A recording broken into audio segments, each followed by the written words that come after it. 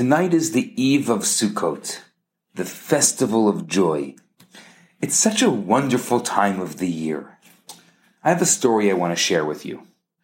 Once there was a great shortage of etrogim for Sukkot, and Rav Levi Yitzchak of Berdichev couldn't find an etrog. He sent his Hasidim to wait at the edge of the town to see if anyone traveling might have an etrog with them. The Hasidim met a Jew who had an etrog. However, he wasn't traveling to Berdichev. They asked him, let's call him Chaim. They asked Chaim to stay in Berdichev for Sukkot in order to allow Rav Levi Yitzchak of Berdichev to have the opportunity to use the etrog for a mitzvah. However, the man declined, explaining that he had been traveling far and wide for some time and that now he wanted to spend the holiday at home with his family. Unsure of what to do, they asked Chaim to visit their Rebbe, Rav Levi Yitzchak of Berdichev. Reb Chaim went to Rav Levi Yitzchak, and he said to him, I promise you that in exchange for staying, you will be with me in my place in heaven. When the stranger heard this promise from the holy tzaddik, from this holy rabbi, he agreed to stay for Sukkot. He settled in an inn, and the entire town of Berdichev was happy. The first night of Sukkot arrived, and Chaim went to the local synagogue. He was sure everyone would welcome him as a guest for dinner. But to his surprise, to his amazement, no one did. He returned to his room at the inn to find a challah, wine, and dinner waiting for him on the dresser. What is this? He thought. How could they think I would eat anywhere but in a sukkah tonight? It's the first night of Sukkot. He went down to the innkeeper's sukkah. The innkeeper looks at him and he says, I'm sorry, Chaim, but I'm unable to invite you here. Didn't you see I left you a plate of food? But it's Sukkot. I need to eat in a sukkah. I'm sorry. I'm really sorry, Chaim.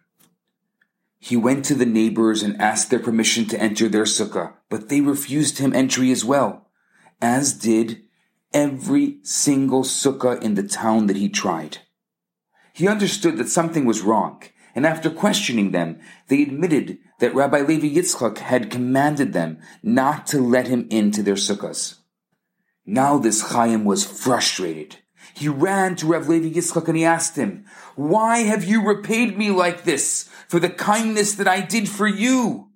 I stayed here for you so you can make a blessing on my etrog.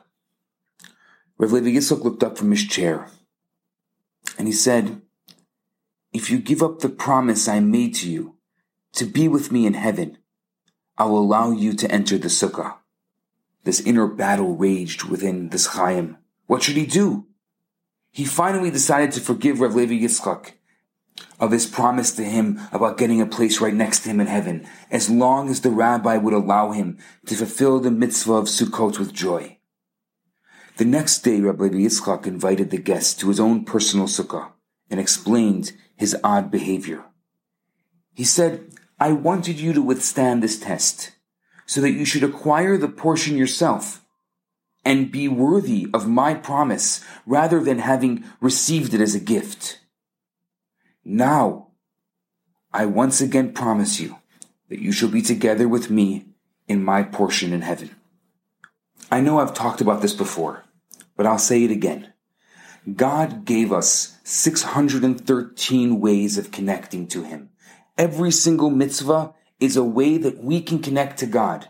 Every mitzvah that we do with joy is a way that we can really open the portal of heaven, open the gates of heaven in a way that we never have before. But there's one unique mitzvah. It's the mitzvah of sitting in the sukkah. You see, there are some mitzvahs that we do with our hands, and some we do with our mouth, and some with our nose, and some with our eyes. But there's only two mitzvot that we do with our entire body. One is the mitzvah of going to the mikvah, and the other one is the mitzvah of sitting in the sukkah. When you enter the sukkah, your entire body becomes one with the mitzvah. Every facet of your being, your heart, your mind, your inner, your outer, the layers of your soul, the layers of your being, they all become one with the mitzvah of Sukkot. I urge you to find the sukkah. If you don't have a sukkah yourself, find someone else's sukkah. You're welcome in my sukkah. Tonight and tomorrow is a very special time to sit in the sukkah even for 5 minutes and make a bracha there and thank God for all the joy in your life. I'm Rabbi Yisrael Bernath. I wish you a very happy and healthy Sukkot. Hi, Rabbi Bernath here. I have some great news for you. My popular 4-week course, Kabbalah for Everyone, is available right now for free for the next 50 people who download it.